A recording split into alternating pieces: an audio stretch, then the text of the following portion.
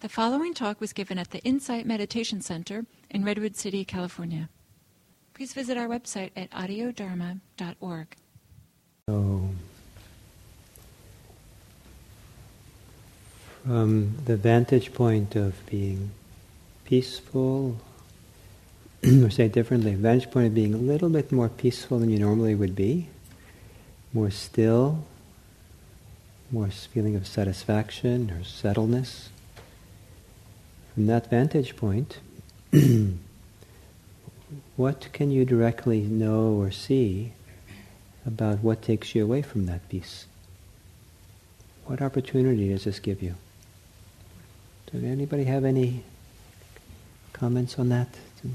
Gil, can you stop there?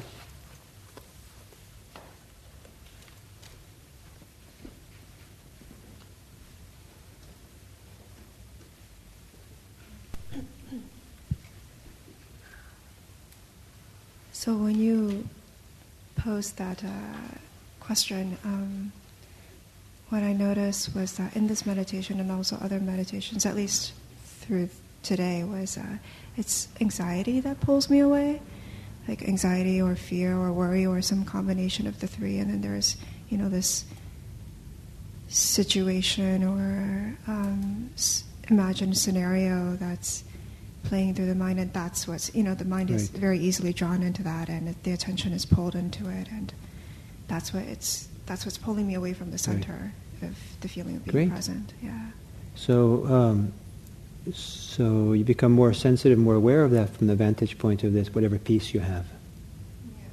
And so, when you see that, you see the peace, you see the anxiety, you see that what pulls you away. What choices do you have at that point?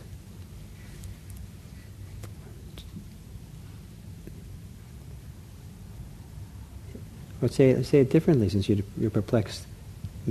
So when you see that, which is beautiful, what you described, it's great. I like it. If you are being kind of mindless at that point, what would normally happen to you? If I'm not aware that I'm being pulled away, then it's just, there would be a story going on, and I would be caught in the story, and might evolve into like anger or some other negative emotions. So you get pulled into the story-making mind and negative emotions. Yeah. So, but if there's mindfulness present and you see choice, what choice do you have at that point? Right. So the choice is either to continue to follow the story, which some part of me kind of knows that it's a fabrication, but it's very tempting. Or there's the choice to come back to the center, which feels, it's like. It seems like an obvious choice, like why not come to the center where it feels peaceful and calm?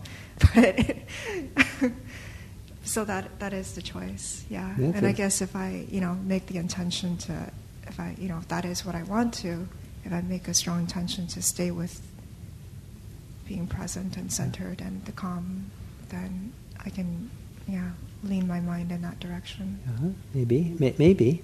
You have one other choice. It's great what you said, but one other choice is you don't have to lean your mind one way or the other, but stay straddling both those worlds to understand them better.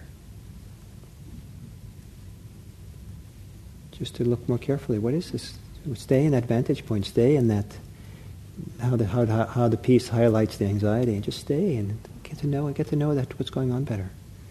Because sometimes if you choose one side or the other, like you choose the peace, it might actually, sometimes you're running away or closing down or kind of not really, things haven't really been understood. But if you go into the story and the emotions, that doesn't help either. But sometimes hovering in that limbo.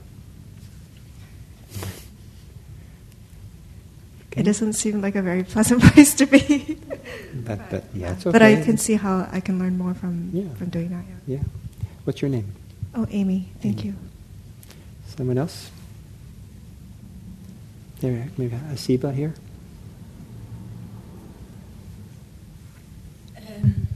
That was a lovely meditation.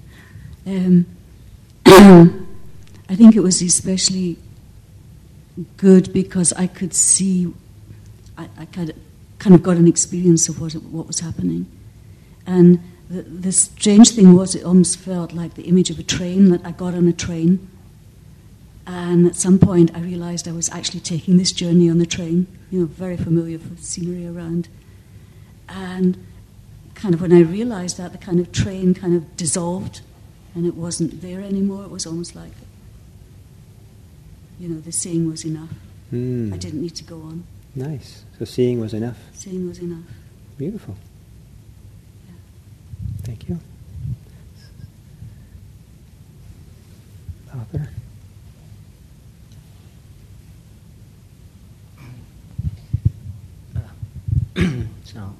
Probably like a lot of people, I'm feeling tired and uncomfortable. And when we started, that's what I was feeling. And you said find a place where I can find some pleasure, I think was the word you used. And that was hard. But then it suddenly was easy. There was clearly a mental idea that was quite pleasant. And I went there and I was sitting here comfortably.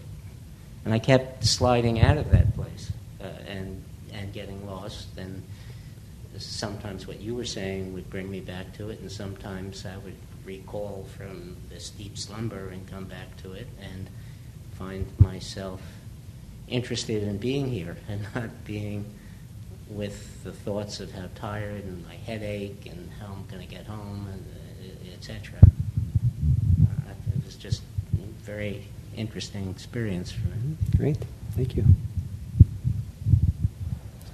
One more, last one. Yes, no, perfect, Genevieve. Hi, I'm Genevieve. I had a similar experience to you, Arthur. I thought, oh no, it's going to be rough. And that was a nice question that you asked. What can make this pleasurable? Or exactly the words I don't remember. And then what came to me was, what a blessed thing it was just to sit and feel the earth underneath me, be in this room, have this privilege to have been part of this 8-month Dharma practice days, have a renewed dedication to our practice, see myself taking steps on a daily basis to connect to it. And I was still uncomfortable, and but this was such an underlying sense of gratitude. Just real gratitude, Gil. Great, thank you. Thank you. So what I hope that this little exercise could demonstrate is that as we settle in practice, that there is something that happens, shifts for us from ordinary life, that allows us to have a perspective on ordinary life, or how our mind operates ordinarily, that we see something. So even feeling gratitude is a great thing, but not just a gratitude in and of itself, but what are the teachings of gratitude about what takes us away from gratitude? What causes us to lose it? From that vantage point of something good and healthy that's happening, rather than holding on to it, what does it teach us? What do we learn from it? In particular, what do we learn about what takes us away? What causes us to lose something?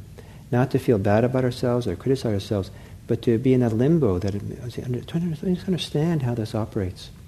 Because if you understand what takes you away from the good, if you understand what takes you away from peace or well-being or happiness, then if you can become wise around that, then it's not going to grab you so by the throat or by the nose and pull you around so much. If you don't understand it, you're surprised why you're feeling miserable.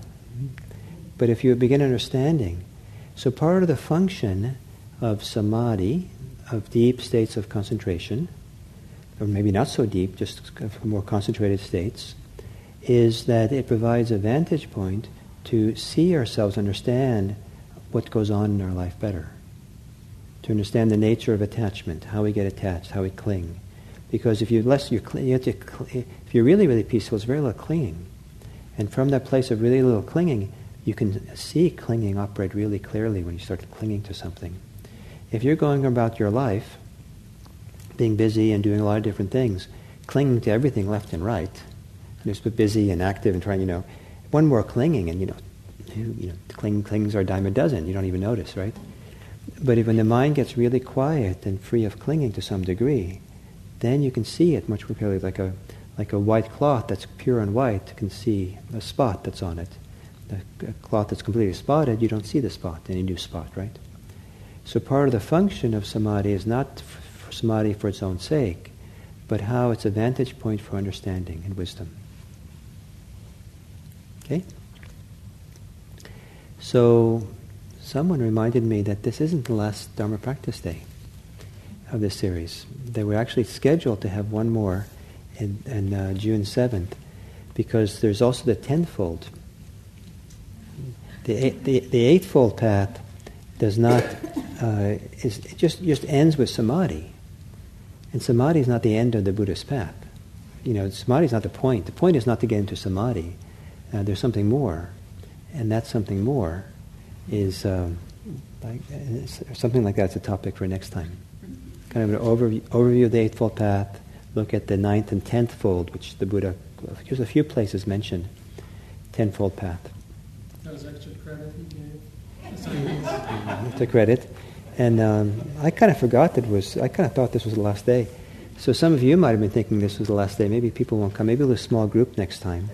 And if it's a small group, then we'll do it differently. And I'm not sure how, but it'll be nice. That'll be nice too. So, June 7th. I think it's June 7th, a Friday, yeah.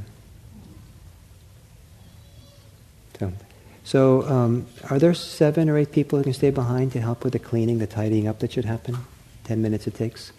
So 1, 2, 3, 4, 5, 6, 7. Great. So Gail is the manager. Why don't you check with her and figure out where to clean and tidy up.